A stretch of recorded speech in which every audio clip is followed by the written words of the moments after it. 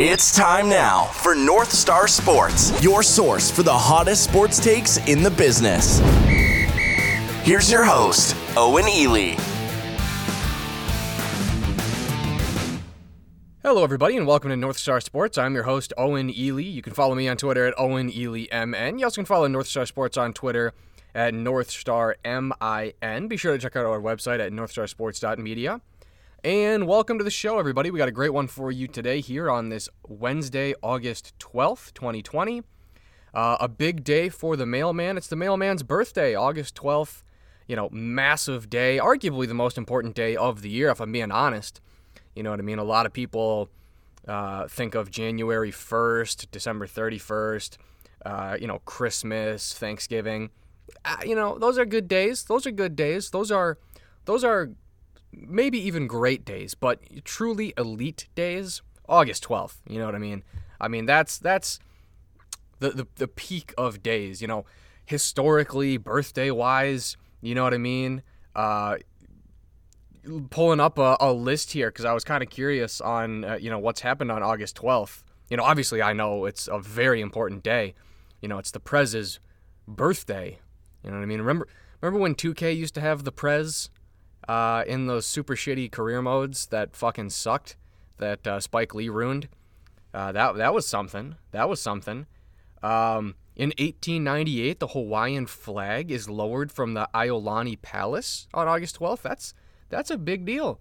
1977, the Sri Lanka riots happened. So, you take the good and the bad. Obviously, that's not good. But a significant day. 2018, 39 civilians died. Okay, well, all right. Well, it's not all good on August 12th. 1964, South Africa is banned from the Olympic Games due to the country's racist policy. Well, shit. Okay, well, I thought there would be more positive stuff when I pulled up the list. 1944, Nazi German troops end the week-long Wola massacre. Well, shit, I was trying to come on here and say that August 12th was a super awesome day because it's my birthday, but Wikipedia is just telling me that a bunch of negative shit happened on August 12th, so that kind of sucks. Let's go to the birthdays. Let's try to get more positive. Let's go to the birthdays. I'm a one-take Charlie, so I don't redo shows. So I was thinking it was going to be like, this was a liberation day on August 12th. No, apparently a lot of negative shit happens on August 12th, so that sucks. Christy Mathewson, the old-timey baseball player, he was born in 1880, so I share a birthday with, that guy's dead, but, I share a birthday with him. Maybe I am him, if you believe reincarnation. Let's see what else. Dale Bumpers, that's a cool name. He has a birthday today. He's probably dead, though, because he was born in he died in 2016. All right, well, these are some old-time guys. Let's get more recent here. Jim Beaver, whoever that is, he's got a birthday today as well. Sir Mix-a-Lot, there we go, Sir Mix-a-Lot. I didn't realize that he was a fellow August 12th birthday kind of guy. Casey Affleck, okay, so not even the good Affleck, but we got an Affleck. Plaxico Burress, there we go, one of my favorite football players of all time. He's got some cool stories to tell, like, getting shot in the thigh at a nightclub with a gun. That's interesting. This coffee's really good. Haley Wickenheiser, I know that name. Don't really know what she's famous for other than playing hockey, but, that's cool. Oh, of course. There we go. Finally some fucking positive, talking about all these people who fucking died and negative shit on August 12th. Tyson Fury was born today, so happy birthday to Tyson Fury. He turns 32 years old. There's some positive. Cara Delevingne, I'm probably butchering that, but she also has a birthday today. Julio Urias, there we go. To tie it to the sports world, he has a birthday today. Like he said, God blessed him with one. No, what did he say? God blessed him with one good arm. And then he kind of blew out that arm. I don't even know if he plays baseball anymore, to be honest. But, August 12th kind of took a turn for the darker side of things, unfortunately. But significant day. It's my birthday. You know what I mean? So that's cool. I'm not really one to celebrate birthdays, though. Kind of low-key. Figured I'd do the show today, and we're getting the studio built later today, so potentially by tomorrow's show, we'll have a nice new studio. I mean, it's a studio cover, but it'll be nice, made out of steel and stuff like that. Shout out to Doug Ely for helping me do that with his construction expertise. So that's interesting. Yeah, real low-key birthday. I've was awake at midnight like I always am, and I was in a car driving back after covering the elections last night for an entity that I can't say, or I probably could say, but I'm not going to say. But yeah, that was cool, I guess, driving home and having the clock hit midnight and you're just in a car after covering a super fucking boring election. But you know what I mean? It was cool. I saw my work in some newspapers, so that's obviously not credited to me, but you know, that's fine.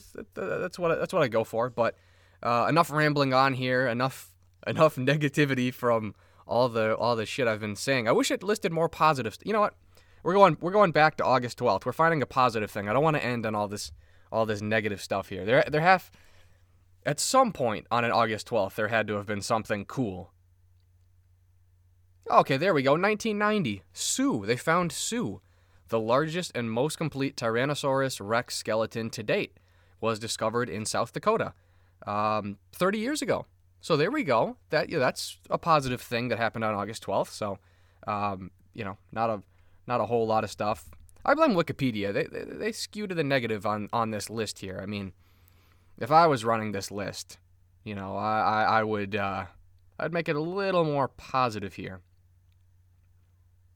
Oh, there we go. 1323, the Treaty of Noteberg between Sweden and the Novgorod Republic is signed. So, okay, you know, it's not all negative. Oh, wow, I didn't realize that. Columbus in 1492, when he sailed the ocean blue, he arrived in the Canary Islands. So, you know what I mean? That was on August 12th. So, big historical shit happening here on August 12th.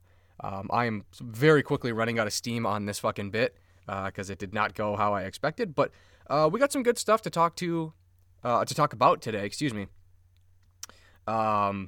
Obviously, during yesterday's show, we had the news break that Big Ten was canceling the fall football season. So we'll talk about the college football season, who's canceled, who's in, what does this mean, what are my expectations for the upcoming season, if it even happens. So, I mean, that should kind of tell you my my initial thoughts on it. So we'll also have the preview show for UFC 252. That'll be tomorrow's show. That'll be Thursday morning's show. But I will talk about the Mount Rushmore of MMA today. Now, I know I've done a full show on it before, so I'm just going to rehash it for those who haven't heard it. But I'm going to give my Mount Rushmore because it's very relevant with the marquee matchup on, you know, being the trilogy fight this Saturday. You know, there's some ramifications for that fight that might alter the Mount Rushmore. So I'd like to talk about that because I see so many people getting the Mount Rushmore wrong. I'm not going to say who I think they put in the Mount Rushmore that's wrong until I get to that segment. But that'll be interesting. We'll also talk about some UFC roster moves. There's been some big moves and potentially some bigger moves that could happen. You know, maybe Michael Chandler comes to the UFC. Corey Anderson just signed with Bellator. So, you know, we'll kind of talk about some of these moves, some moves breaking today even. So we'll talk about that in the third segment of the show. And then we'll end with just kind of a quick, my thoughts, not really a review, but just kind of my thoughts on UFC 4.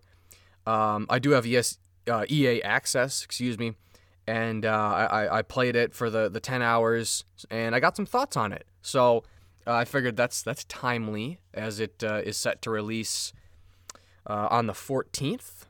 I don't know if it's a midnight release or anything like that, but it's supposed to be on the 14th. So that'll be interesting. But obviously, we'll start off here with college football. So, like I said, the Big Ten canceled their fall college football season yesterday, just pretty much 24 hours ago. It was probably around 12:30 or 1. It was Kevin Warren, who actually was, I believe he was the COO of the Vikings for a long time, and he just got hired as the commissioner of the Big Ten. So that's unfortunate. The Pac-12 postponed the fall college football season pretty quickly after the Big Ten did it. As far as I know, right now, the SEC and the Big 12 are going to be going forward with the fall college football season. And this just doesn't make sense to me at a base level. So I understand each conferences are different, and I know that Nebraska was talking some shit where they were saying if the Big Ten canceled the football season that they would just fucking move to a different division, which I don't know how that works. I assume there's like paperwork, and I assume there's a lot of paperwork that goes into, Nebraska being in the Big Ten. So I'm not really sure how that would work for Nebraska. And first of all, who gives a shit about Nebraska football? They fucking suck. But, that's interesting. So let's say everything goes to plan right now. Let's say the Big Ten plays college football in the spring season and they play it successfully. There's no stoppages, and they complete the season. And let's say the SEC plays in the fall and they everything goes smooth. How the fuck does that work for naming a national champion? How the fuck does that work for a Rose Bowl? Or I guess Rose Bowl, I guess Pac-12 and the Big Ten both are going to play in the spring. But how does that work for bowl games? Like, how the fuck, you know what I mean? I don't think, how are we going to name a national champion? So does the SEC play their games in the fall and the Big Ten plays their games in the spring, and then at the end of the spring season, Alabama or whoever just comes back and months later after their season ends, do they come back and play for the national championship?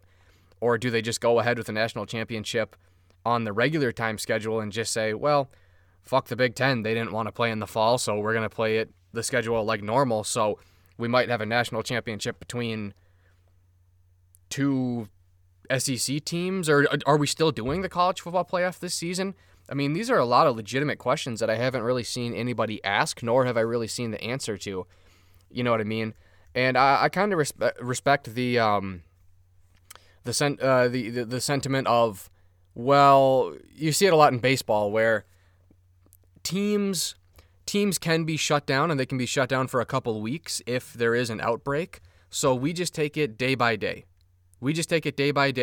Any day there's baseball is a good day. And we just hope that, we're taking it day by day. And I respect that, but at the end of the day, there has to be a champion. So how are we doing that? And then it's tough because, I totally understand we're in the middle of a pandemic, so sports comes last. I totally get that. I understand. But within the paradigm of sports, like, there could be a 3-loss SEC team, because if you're only playing in conference, like, holy shit, like that's such a tough schedule, you know what I mean? So there's going to be a 3-loss team in the SEC that's going to be way better than, a 1-loss team in the Pac-12, because, we're going to have like Oregon or something. They're going to play a bunch of fucking cupcakes because the Pac-12 sucks. And you know what I mean? Then there's going to be a lot of hype around them. I mean, we even see this within the limits of a regular season. You know what I mean? We saw it last year with Utah. Everybody thought Utah was really good until they got smoked by Oregon. So I couldn't even imagine how this stuff is going to work. But presumably that's the end goal. I don't like. I'm not saying I hope the SEC cancels their fall football season and moves it to the spring, because if there's a way we can do it in the fall, I really hope that we can just do it. But I don't like how these different conferences are disorganized. I'd prefer something from the top down. I'd prefer something, unfortunately, now that I think about it, I'd prefer something top down from Mark Emmert, even though that guy's a fucking clown. But it's so weird. And the thing looming over the head of the Big Ten is, and this is true for the fall season, this is true for the SEC, but just because we move it back to spring doesn't mean that this problem is going to go away. You know what I mean? I'm not a fucking doctor, so I'm not going to sit here and talk about, X or Y. But, you hear a lot of people, a lot of professionals saying, well, we might have a second surge of the corona during the fall season because that's just kind of when people get the flu anyway. You know what I mean? So if we're going to start the college football season in January, we're going to start it in a time where a lot of people generally get sick anyway. With whatever they generally get sick with, the flu, the neurovirus or whatever, that fucking sucked. I got that a couple of years ago, and that was probably the sickest I've been ever. That sucked. It only lasted 36 hours, but it was fucking brutal. Absolutely brutal. Just, I was passing out from dehydration. That sucked. So, there's no guarantee if we push the college football season back that we're even going to have it. And, I try to stay positive with everything, but I would say, I would just say we don't have a fall. We don't have a college football season this year.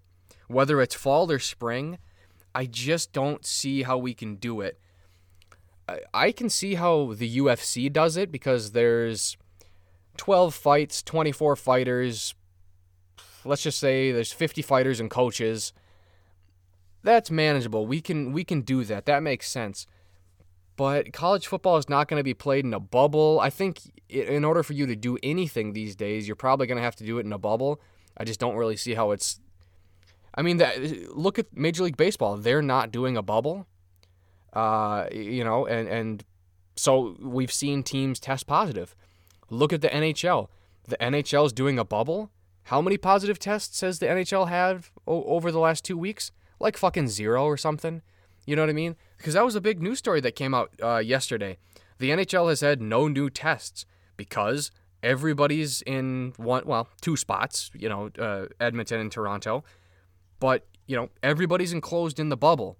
Look at the NBA. Nobody's tested positive as far as I know. Or if there has, it's been 1 or 2 people. But everybody who's in the NBA bubble, they're fine. So if we're... Even just look at the Big Ten, and that's probably the most relevant thing for my listeners because, you're probably from Minnesota. So let's even just screw college football. Let's extrapolate the Big Ten for college football. Let's only look at the Big Ten here. Okay, so what? We have 13 or 14 teams or something? I don't even know anymore now that we added Rutgers and Nebraska and, a bunch of dog shit teams. So we have 14 teams, and we're still doing home and away games, so it's not a bubble. You can't have, the Gophers are in their own bubble and Ohio State's in their own bubble, but they're going to travel to play each other. Well, then that's not a bubble. That's not a bubble. A bubble means you don't move. Theoretically, you could have a moving bubble, I guess, but there's just so many different factors. That's why Major League Baseball is not a bubble when they're letting Byron Buxton drive from Minnesota to Chicago. That's not a bubble because he can try to do his best and maybe he doesn't catch anything. That's certainly possible, and he didn't. But he's driving to Chicago. He steps out of his car. He has to fill up for gas. Something happens, and then he brings that to U.S. Cellular or whatever the fuck they call Chicago's stadium these days. You know what I mean? That's not a bubble.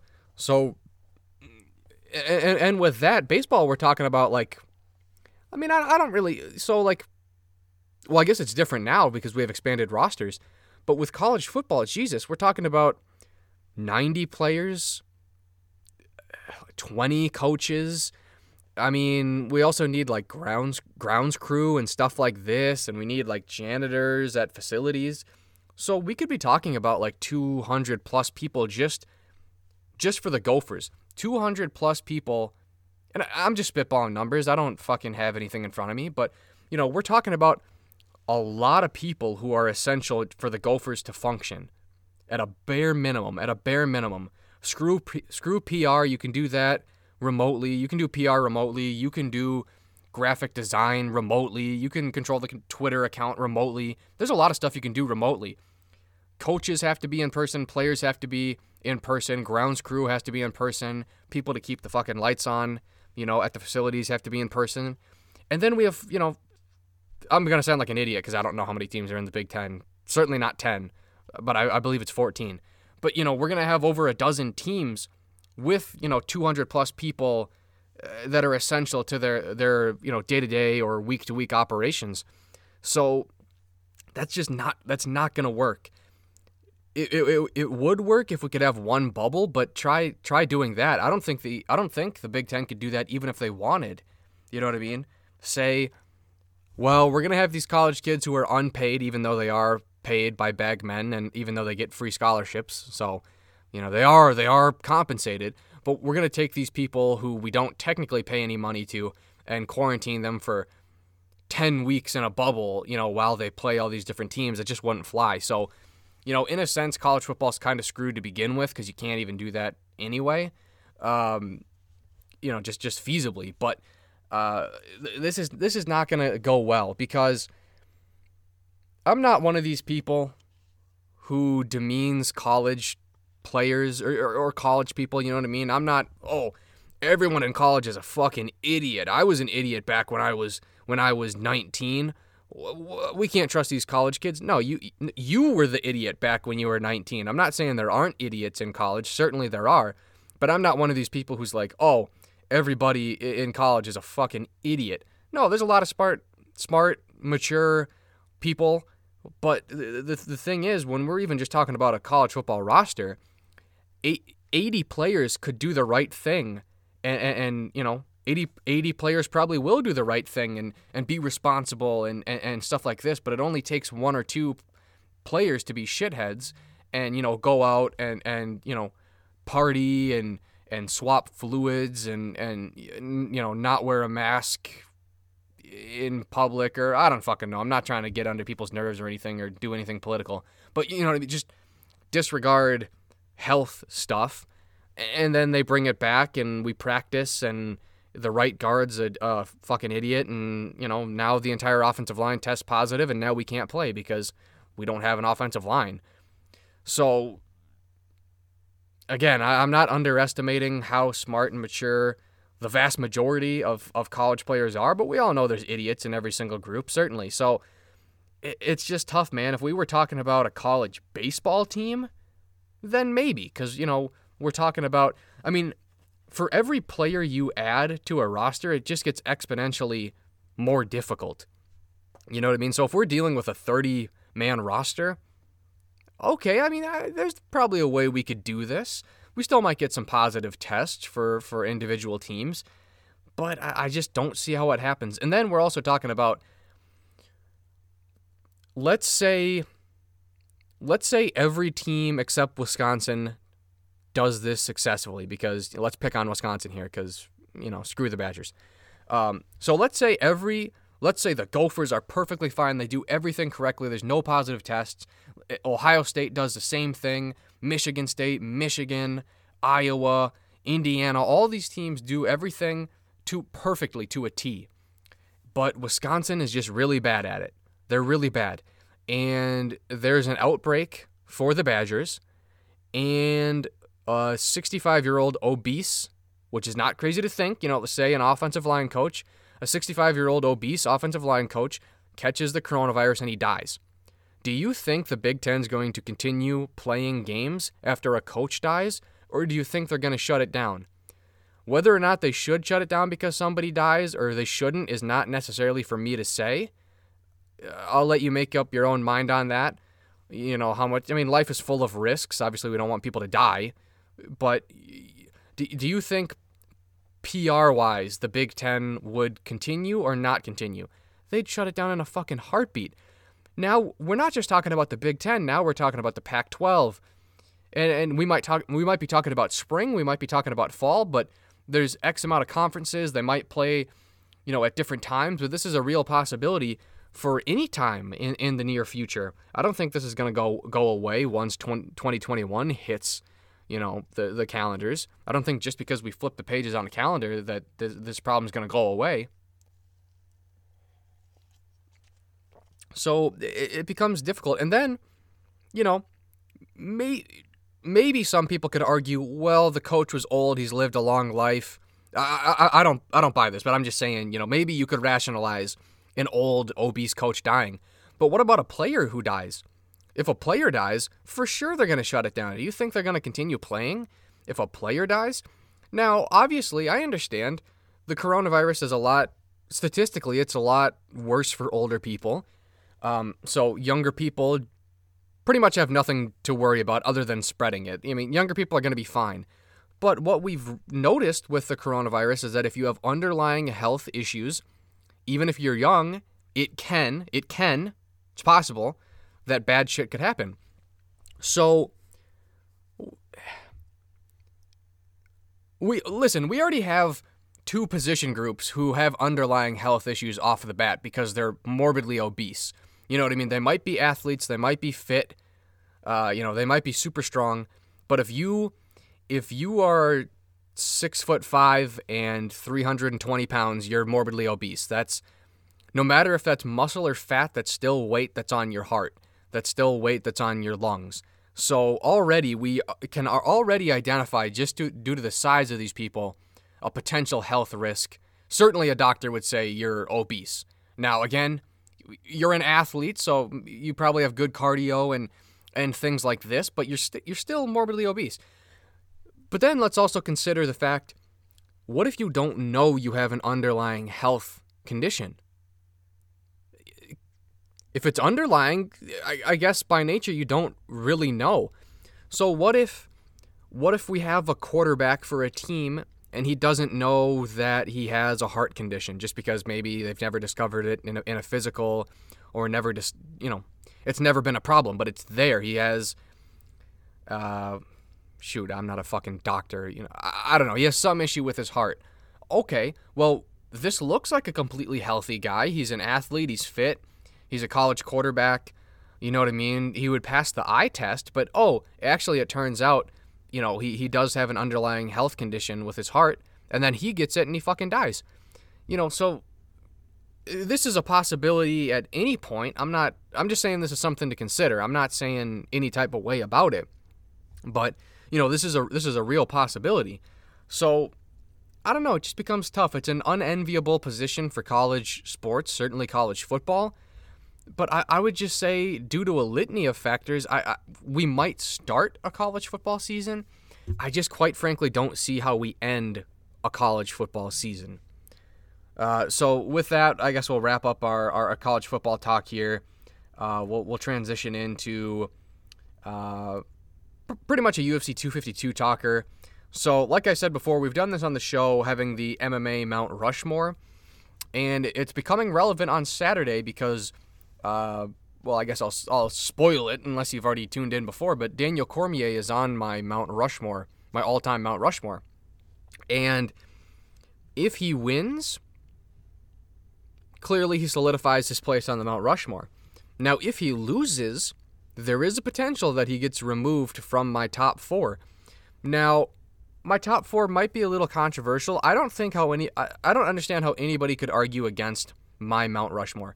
I see so many people foolishly make Mount Rushmores that the people they put on there don't make sense. They're just people who you quote-unquote have to put on there because people say you have to.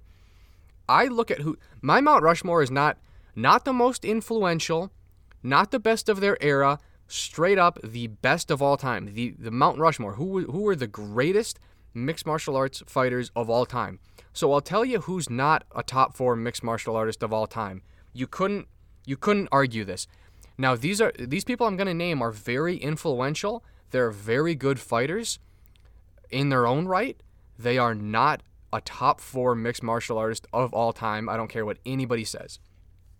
A big one I always see is Royce Gracie. There's no fucking way Royce Gracie is a top 4 mixed martial artist of all time.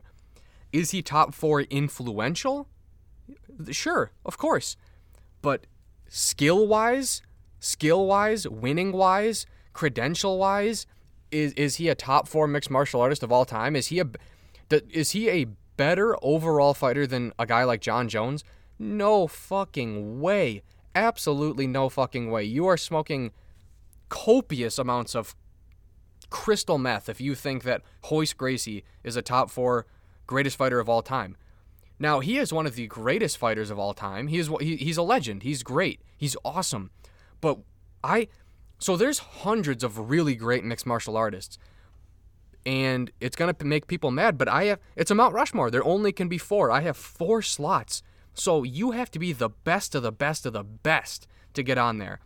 Is Royce Gracie a top 4 guy? Dude, no way. Absolutely no way. This guy, no. What has he done? Has he ever been a UFC champion? I don't think so. He's won some super fight tournaments.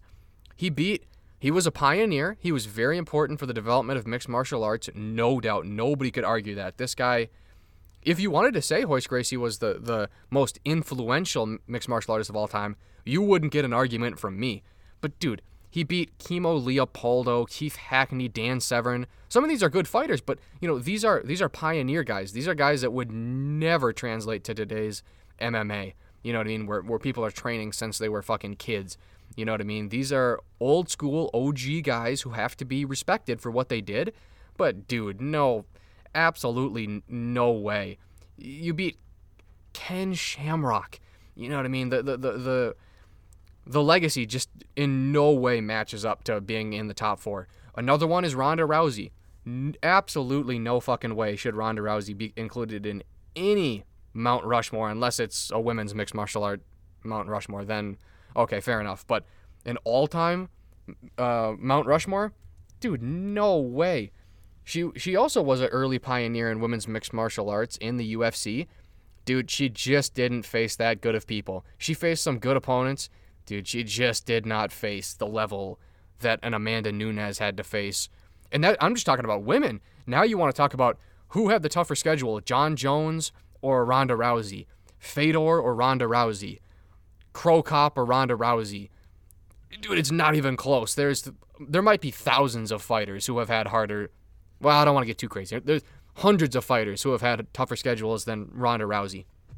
Okay, you beat Liz Carmouche. Is Liz Carmouche a tough fighter? Of course.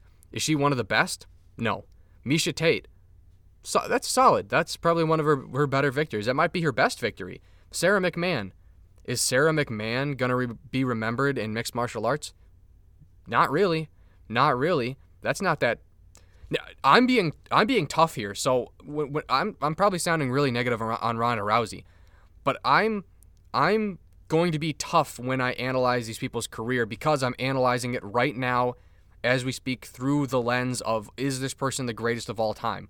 So I'm grading on a very tough curve, you know what I mean? But you have to when you're picking the top 4 of all time. If I was just grading regularly, I'd say, yeah, Sarah McMahon, really tough, silver medalist in the Olympics, you know what I mean? That was a solid win. But you guys got to understand, I'm just saying this at the preface of the conversation here, I'm grading on a really tough curve. Kat Zingano, was she ever champ in the UFC? Nope. Was Alexis Davis champ in the UFC? Nope. Is she that good? Not when we're talking about the greatest of all time legacy. Betch Correia, is that a super awesome win? Not really. You know what I mean? What has she done in the UFC? And then you got knocked out by the new breed, Holly Holm and Amanda Nunes. So the moment you fought really, really top-level fighters, you lost. So Ronda Rousey, Royce Gracie, absolutely not. There's no way those guys and gals are top 4. Another one that I see, Fedor Emelianenko. Does he deserve to be on the MMA Mount Rushmore for the greatest of all time? No, definitely not. Is he one of the best of all time? Yeah, he's a legend, of course. Dude, he faced a lot of fluff. He had some great wins, no doubt. Don't get me wrong. Again, I'm grading on a tough curve. But, he was undefeated for 10 years. Yeah, you know how he went undefeated for 10 years? He fought a lot of fluff in between. He fought, for every win over Mirko Crow Cop, he had a win over Zulozinho. So that's how he did that. If I'm not grading on the tough curve, yeah, that's an impressive stretch. That's really impressive to do, especially in the heavyweight division where one punch can change anything. Wow, he had some good wins. Tim Sylvia, Andrei Arlovsky, Coleman, even though he was a little past his prime. Mark Hunt, a little before his prime. You know what I mean? But I'm grading tough because I got to pick 4. Fedor, Absolutely not in my top 4. Now, to tie this back to 252, I'll get to my actual top 4 here. And I don't see how anybody could argue this top 4 except for number 4. Number 4 is kind of my own personal flair on there. Now, a lot of people might agree with it. If you have a different number 4, I'm not necessarily going to argue with you depending on who you picked. But the number 1, the greatest fighter of all time, without a doubt, is Jon Jones. Not even up for debate, it's Jon Jones. You have to ask yourself 2 things. This is rock solid rationale for Jon Jones being the greatest of all time. Who has had the toughest schedule of all time in mixed martial arts? Without a doubt, it's been Jon Jones. You couldn't convince me otherwise. Pick any other fighter in the history of the UFC. They've never had a tougher schedule than Jon Jones. And then you also have to say, has Jon Jones ever lost a fight? He's never lost a fight. So, if A and B are true, if Jon Jones has had the toughest schedule of all time and he's never lost, therefore he's the greatest fighter of all time. There's no arguing around that. You could throw in PEDs, I guess, to try to murky the waters, but you can't take away from what he's done. And he's the greatest of all time. I mean, beat DC twice, who's on my Mount Rushmore. So he beat a Mount Rushmore fighter twice. Gustafsson, Sonnen, Belfort was a former champ Evans, Machida, Jackson, Shogun, Bader's now the double double champ over in Bellator. The greatest legacy, greatest strength of schedule of all time. Number 2 of all time. So on the Mount Rushmore. I suppose when you're on the Mount Rushmore, you don't necessarily do 1, 2, 3, and 4. You're just on the Mount Rushmore. But I'll throw you guys a bone and tell you the order. George St. Pierre. Technically the 3-time UFC welterweight champion. One of them was interim. UFC middleweight champion. So he's got the very, very illustrious double champ status. 26-2 is a pretty fucking gaudy record. That's very impressive. I think he had 9 title defenses, which is top 3 all time in the UFC. Wins over Matt Hughes, BJ Penn, some of the new breed guys in his generation. Obviously, a generation or two before where we are currently. Like a guy like Koscheck or something, Jake Shields, and he's not undefeated. He has 2 losses, but he's undefeated with hurdles. So like I've said, he does have 2 losses to Matt Serra and Matt Hughes. One loss to Serra, 1 loss to Hughes. But in the rematch, he avenged those losses. So that doesn't take away from the L on your record, but when it comes to the hurdle of getting over Matt Serra, you failed the first time, but you eventually got over it. So when it comes to figuring out the puzzle for each fighter, eventually, in 2 cases, he got over it. So he's undefeated with challenges. Number 3 of all time, Anderson Silva. Anderson Silva's on the Mount Rushmore. Yes, he has 10 losses. That doesn't look good. In my mind, he should have retired a while ago. But he's still competitive. Not that matters at this highest of levels. But it's kind of like BJ Penn. Yeah, Anderson's on quite the losing streak, but does his losing streak take away from how dominant he was in 2009? Not really, you know what I mean? It's a part of your legacy that you've lost all these fights at the end of your career, but does it detract from how dominant and how scary you were in your prime? Not really, because we're talking about 2015 versus 2011, you know what I mean? So same with BJ Penn. Does BJ Penn's insane record-breaking losing streak that he's currently on, that's spanned nearly a decade, take away from his performance at the top? No, it doesn't take away from his peaks. It's a part of, when you talk about BJ Penn, you have to talk about the losing streak, but it doesn't stop. That's irrelevant to what BJ Penn did in 2005. So that's how I justify Silva being on here. His title reign, I think it was 9 or 10 title defenses. They weren't always the greatest performances, you know what I mean? His Damian Maia performance was pretty buns. You know what I mean? That wasn't super good. He did get dominated by Chael P for 4.5 rounds, but came through with the arm bar in the 5th round. But, for every one of those, he's got a knockout of a Patrick Cote or, a signature knockout of Forrest Griffin. So, just a win over Dan Henderson, which I forgot about. But, this guy was super dominant in the UFC, one of the scariest fighters, probably the scariest title reign of all time. So we have to have Anderson Silva in there. And then my number 4, which is why this is a relevant talker for 252, is DC. I think Daniel Cormier is on the Mount Rushmore, the all-time Mount Rushmore of greatest mixed martial artists. Now, if he loses to Stipe, because it's so tough to be in the top 4, because we're talking about the best of the best of the best, a loss to Stipe, potentially, I'm not saying, I'd have to reconsider, but it might move him off the Mount Rushmore. Now, if he beats Stipe, then it further solidifies his spot on the Mount Rushmore. But this is a guy who's been a double champ. If he wins on Saturday, he's the 2-time UFC heavyweight champion. He's the first fighter in UFC history to defend both belts, which, I think there's only been 7 or 8 fighters in the UFC who have won belts in 2 different divisions. Now, he did it simultaneously, which is impressive. I don't know how many simultaneous 2 divisions. Well, Connor and Amanda. I think there's only ever been 3 who have been at the same time champs in 2 divisions, because Cejudo vacated, right? Couture was a champ in 2 divisions, but he never at the same time.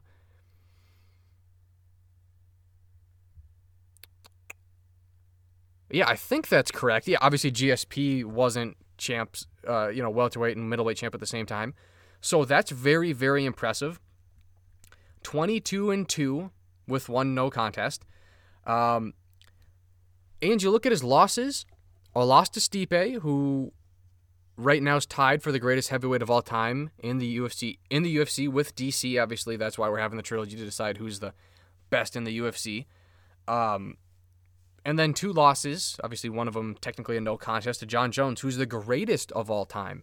So you look at his losses, and I don't know where Stipe fits in the greatest of all time conversation, but certainly in the top 15. So a top 15 loss to Stipe and the number 1 loss to John Jones. And then you start to look at his own legacy.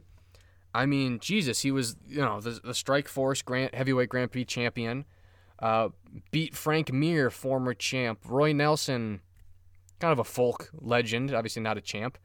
Patrick Cummins, whatever. That's not one of the... If I was listing his top 5 wins, I wouldn't list Patrick Cummins. But Dan Henderson, he was the welterweight champ over in Pride. I believe he was both the light heavyweight and middleweight champ over in Strikeforce.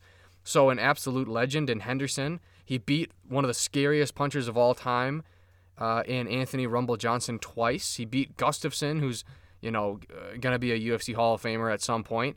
Beat Anderson Silva.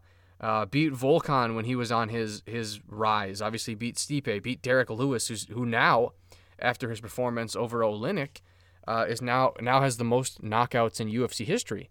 So for me, I think DC, even though he's had some losses, they're very, very, very elite level losses.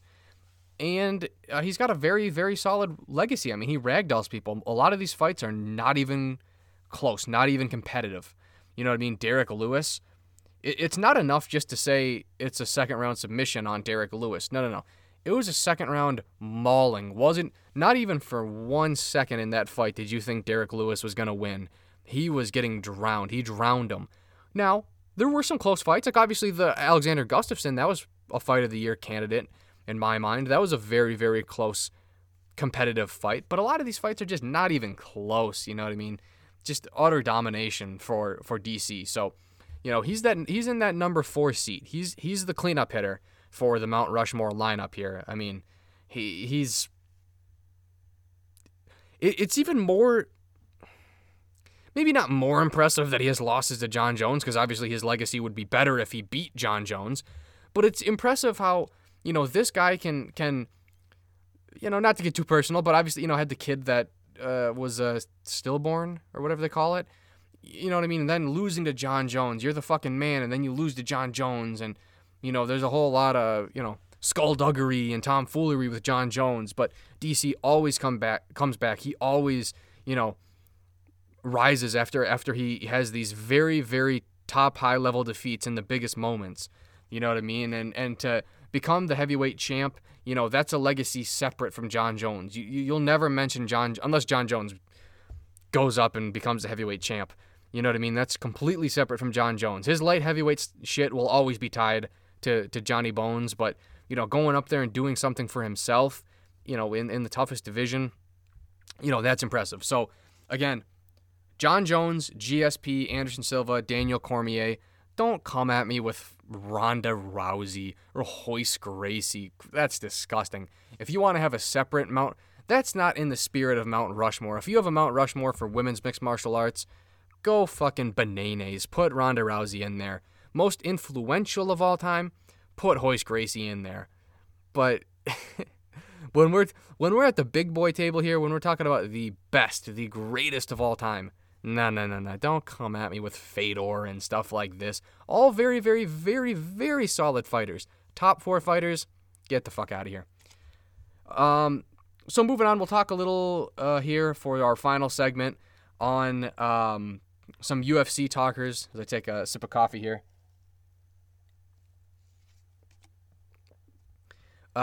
So there were some moves made by the UFC, some roster moves I just kind of wanted to quickly touch on, and then obviously I'll give my review of UFC 4.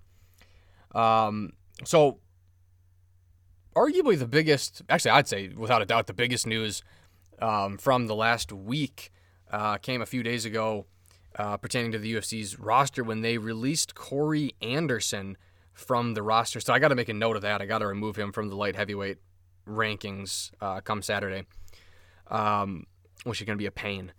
But that's the biggest news here. Corey Anderson, they mutually agreed upon it because he had more contracts or more fights on his contract with the UFC, and just gets released. He signs immediately with Bellator, which is kind of interesting. Just because that certainly means, it's kind of like the tampering period in the NFL, where it's kind of weird where even with the legal tampering window in the NFL, it's kind of weird when a team and a player agree to a contract 3 minutes into the period. It's almost like you've been talking about this before it was allowed. So Corey Anderson getting signed with Bellator minutes after he gets released by the UFC, that's a little weird. That was quite a quick phone call. It's almost like you had discussed this prior, which I don't know if that's allowed. I would assume that's not allowed because you're under contract, but whatever. I'm not a fucking snitch here. I'm not 6'9". So that's interesting. This is a guy who was 10-5 in the UFC, 13-5 overall, a guy who came in very, very green in his UFC career and certainly suffered setbacks, but honestly, in my mind, kind of had what it took to be a champion. Now, having what it takes to be a champion and then actualizing that are two very, very different things. But he had the skills. He had the great wrestling. His striking was much improved. Obviously, knocked out Johnny Walker. He was only 30. Still is only 30. So I thought he could have been a player. Obviously, he's had some high-level setbacks, right when he's about to break through. I think if he would have beat Jan Blachowicz, yeah, he probably would have got the next title shot. Thiago Santos still has an argument. Reyes certainly has an argument. But he would have been in a really nice spot and, loses in February in Rio Rancho and now going over to Bellator. And I really like this for Corey Anderson. He's just never really seen eye to eye with the UFC. I wouldn't say the UFC has treated him unfairly, but I think he'll be happy over in Bellator. And there's some good matchups over in Bellator. Obviously, he's on a collision course. I assume he'll have to get a win under his belt.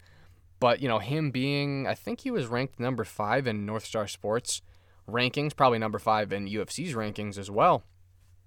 With him being a top 5 guy in the world, he's on a collision course with Ryan Bader, And that would be interesting. I don't know who to favor because it's been so long since we've seen Bader in the litmus test known as the UFC. So I don't know how good Bellator's light heavyweights are. It's tough to gauge it when there's not a lot of crossover with the UFC because that's kind of the ultimate proving grounds. But Ryan Bader, what was it? He has a fight scheduled. I think it's against Vadim Nemkov coming up next. Yeah, Vadim Nemkov. Well, that might have been postponed, actually. But I could have swore I saw in the news that he had somebody lined up for his next title defense. But if Corey Anderson comes in, gets a win over anybody, really, just throw anybody at him, probably fights for that belt. And to be honest, I kind of would favor Corey Anderson. I think he's a pretty high-level fighter, probably one of the highest-level fighters Bellator has. So that would be interesting. Now, I don't know who you match him up against. They have these guys listed as middleweights, but I don't know if they'd be willing to go up to 205, and maybe you do a title eliminator. But somebody like a Mousasi, I don't think he's currently... Or is he currently the champ? I don't follow Bellator too closely. Okay, apparently he lost that belt.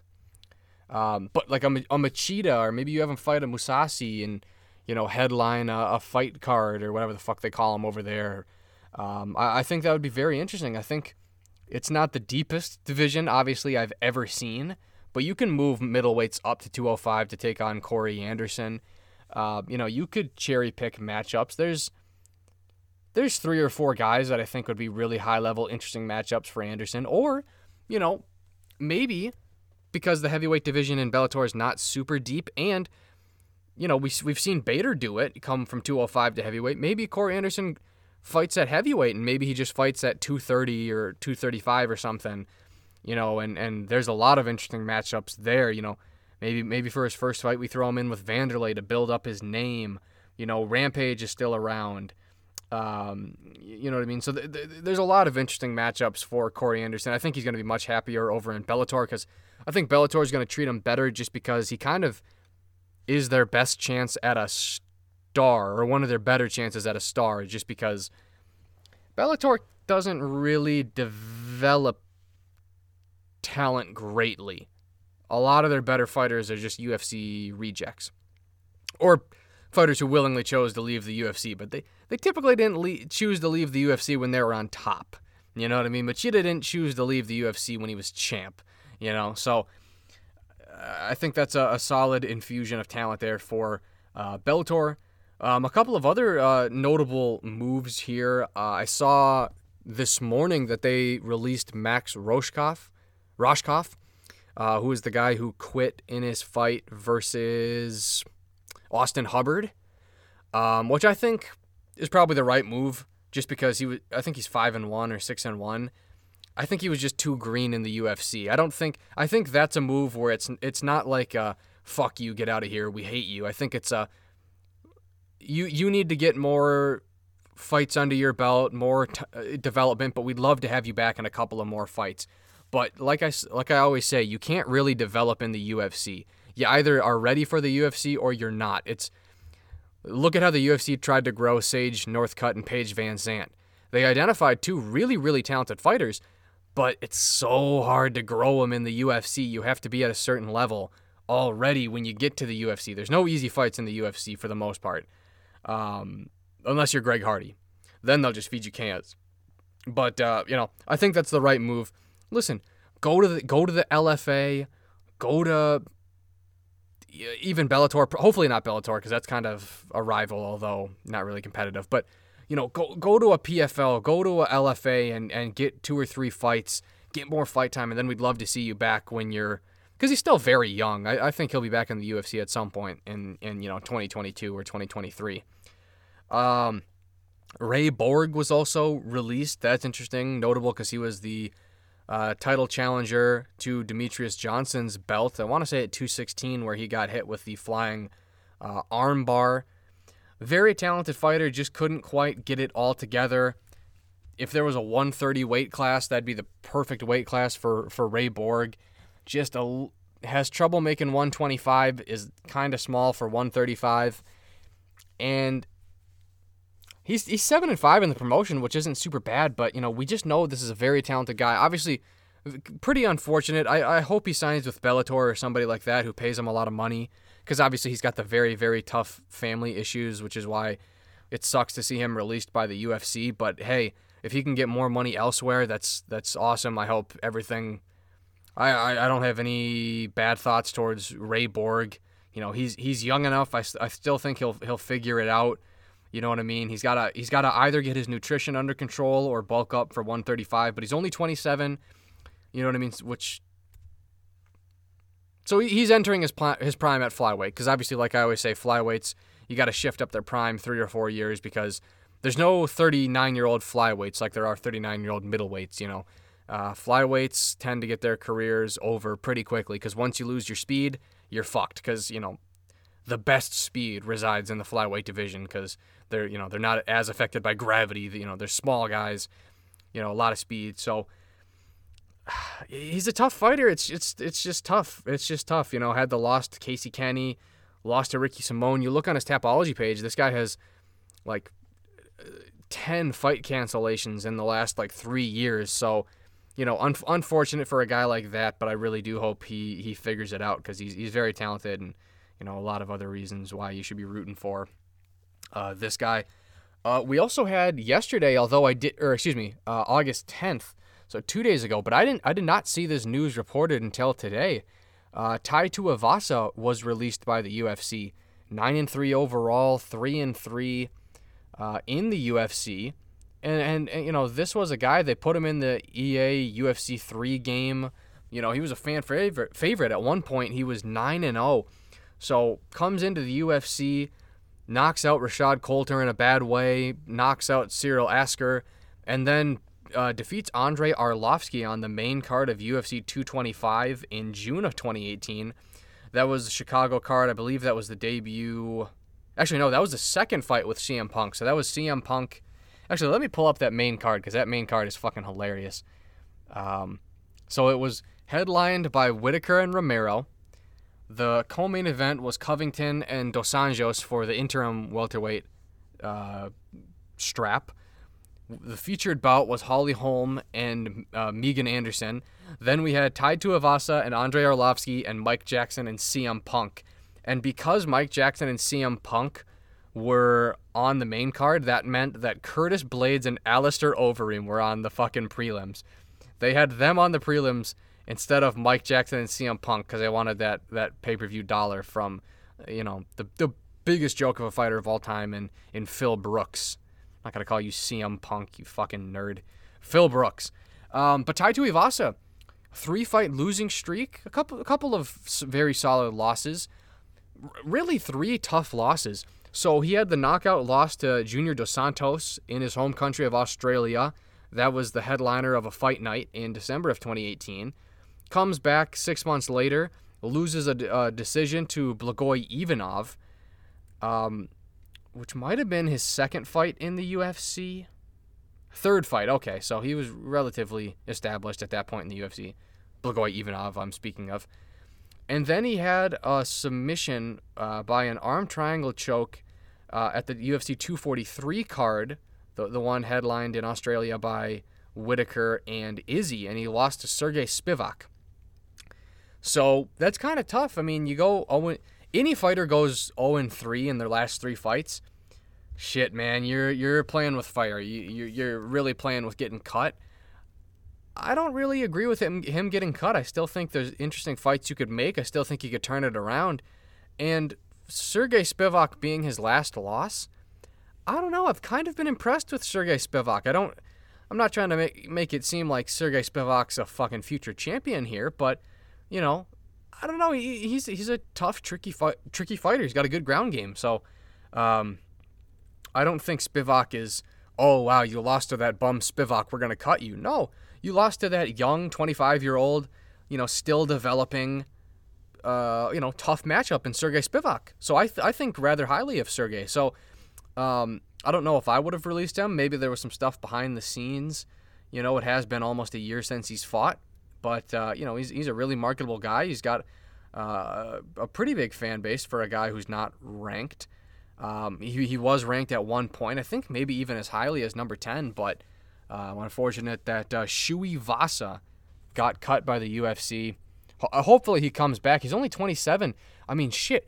The prime for heavyweights is like 36. You know, we have like 41-year-old heavyweights here in the UFC, so still incredibly possible that Tuivasa gets a second chance in the UFC. I don't know where he goes from here. Maybe the obvious cliche answer is maybe he goes to Bellator, but I have no idea where he goes. But he just needs to get some wins.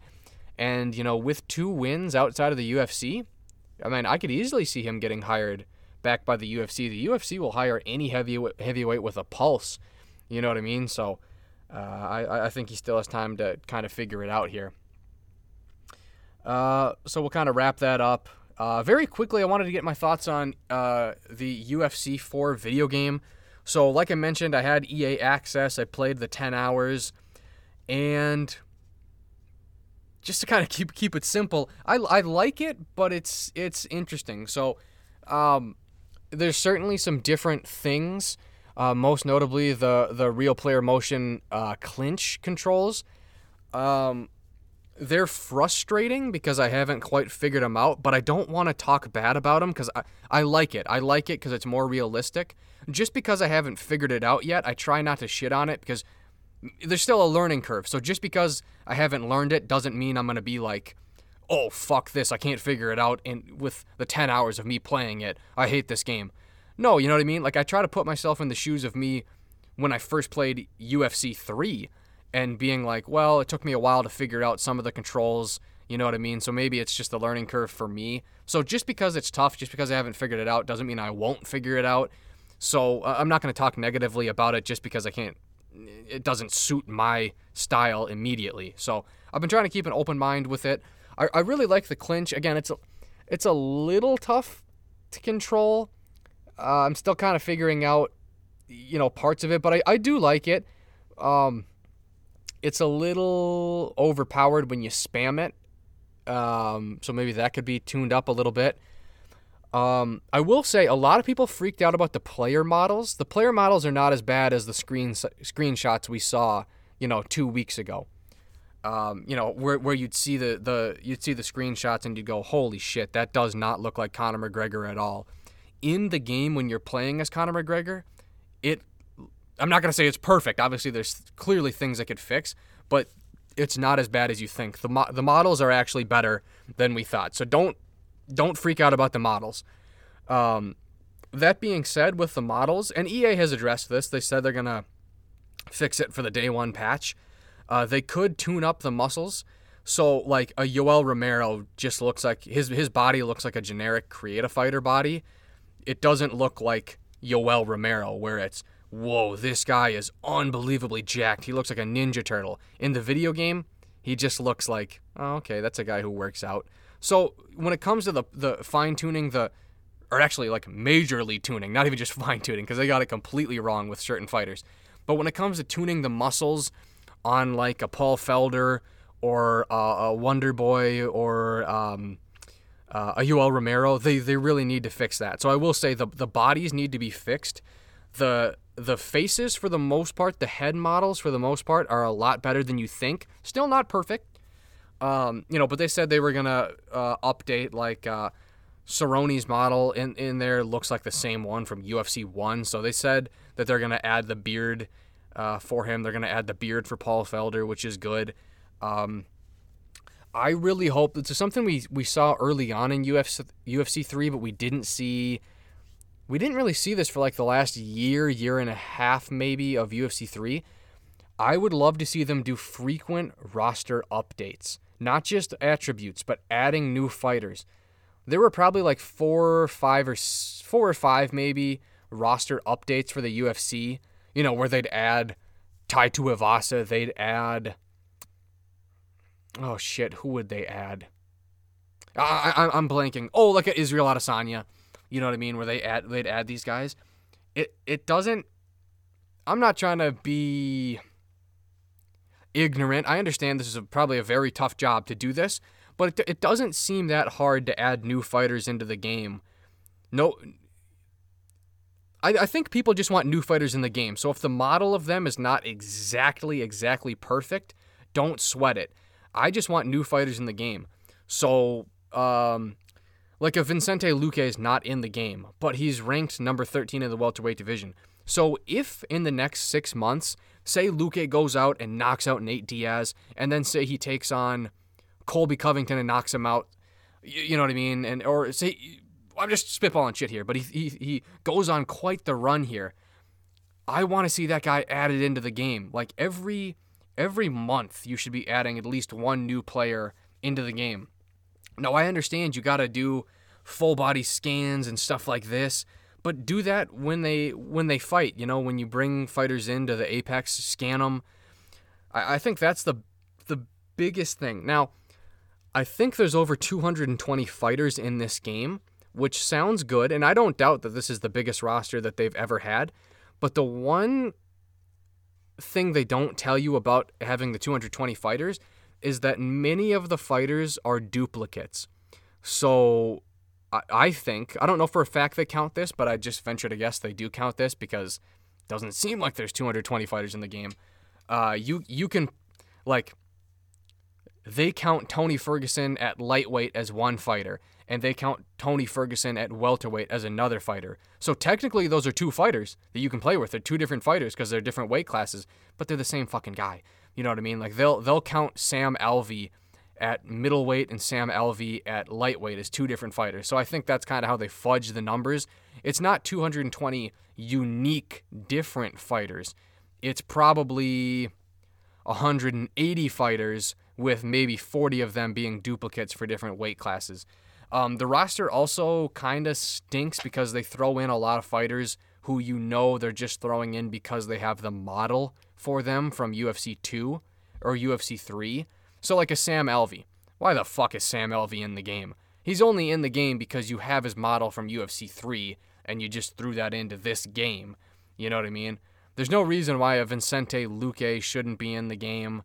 You know what I mean? So it feels like they didn't add a ton of new fighters to the game.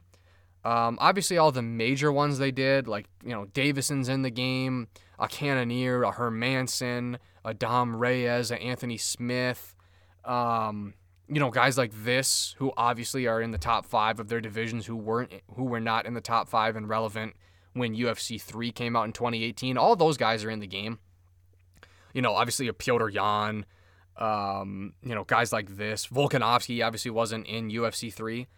But I would love to see updated rosters. Again, the player models don't have to be perfect. I'm not asking for an identical, you know, replication of the player or of the fighter, but, you know, just add new fighters. I mean, keep it fresh. Now, the striking, it feels a little more clunky than it did in UFC 3. So UFC 3, you could bounce back and forth on your lead leg and your back leg. You could really go in and out and in and out and in and out, and everything felt fluid. But in UFC 4, you can't bounce in and out as quickly as you could in UFC 3, so it feels a little slower, a little stiffer, and a little more mechanical. When you're throwing punches, you really feel like you're throwing punches because it really kind of feels mechanical, and I can't say I like that. They also simplified going to the ground, so they have instead of like, and I think you can switch this because there's legacy controls, which would be how it was in UFC 3, and then there's a simplified controls in UFC 4. I did not play on the legacy controls because I try to embrace the new game, so I tried to play with what they give you on the default settings. But it's no longer where, okay, I'm on the ground. Would you like to go left with your stick to go to full mount, or would you like to go up on your stick to go to up to go full mount, you know, left to go to full guard, things like this. It's either get up, submission, or ground and pound, and then it just automatically moves you into whatever position best fits what option you selected. I don't really like that, but again, it's not a big deal because I could switch to legacy controls, which I think I will when I go back to playing it when the game drops because I ran out of my 10 hours. I don't like it. Maybe it's good for some people, but I just like the option to specifically go to a position. You know what I mean? It's best for ground and pound, because ground and pound, okay, fair enough. Just put me in whatever position would be best for me doing ground and pound. But if I want to choke somebody out, I don't want the submit button. I want to like specifically get you with the choke. So I want to go to full mount and then to back mount because I want to go with rear naked choke. It doesn't give you that option. It just automatically chooses a submission for you based on whatever position it puts you in. But I like the game. I played through the career mode until I became champion. The career mode is a little less repetitive. There are some new features like, well, I think you could call out people in the old one, but I like it because it's not as segmented. So, back in UFC 3, it was like you have these 4 fights until you fight your rival, and you'll always fight your rival on the 5th fight of this segment. And then, you know what I mean? That just felt kind of clunky. I like how you could move from camp to camp, but I like this one better. You can do a lot more with social media. You can knock out training partners and shit. You can invite. Every single training partner I ever train with, I just knock out because it's just fun. Every fighter I invite, so you can invite fighters to your gym to train new moves and things like that. Every fighter I invite, I knock them out with a move that they're training me, which is interesting because they say it's supposed to be able to help with matchups in the future. I didn't really find it that way. I knocked out like Tyron. I did welterweight and I knocked out Tyron Woodley and fucking nothing happened. The kind of shitty part about it from what I saw, hopefully they tune this, is much like UFC 3, although UFC 3 was more segmented. So every single time if you were 15-0 or 16-0, you'd get a shot at the title.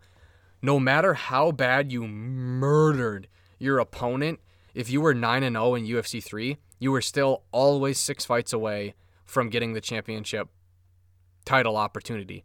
With this one, they say it's supposed to be every time it's unique. I found it's not very accurate. You always fight on Tony Ferguson mode to steal a comment from the UFC 4 Reddit or whatever. It feels like you're on Tony Ferguson mode because you'll knock out you'll be like 15-0 all with first round, first minute knockouts, and you're still ranked like number 13.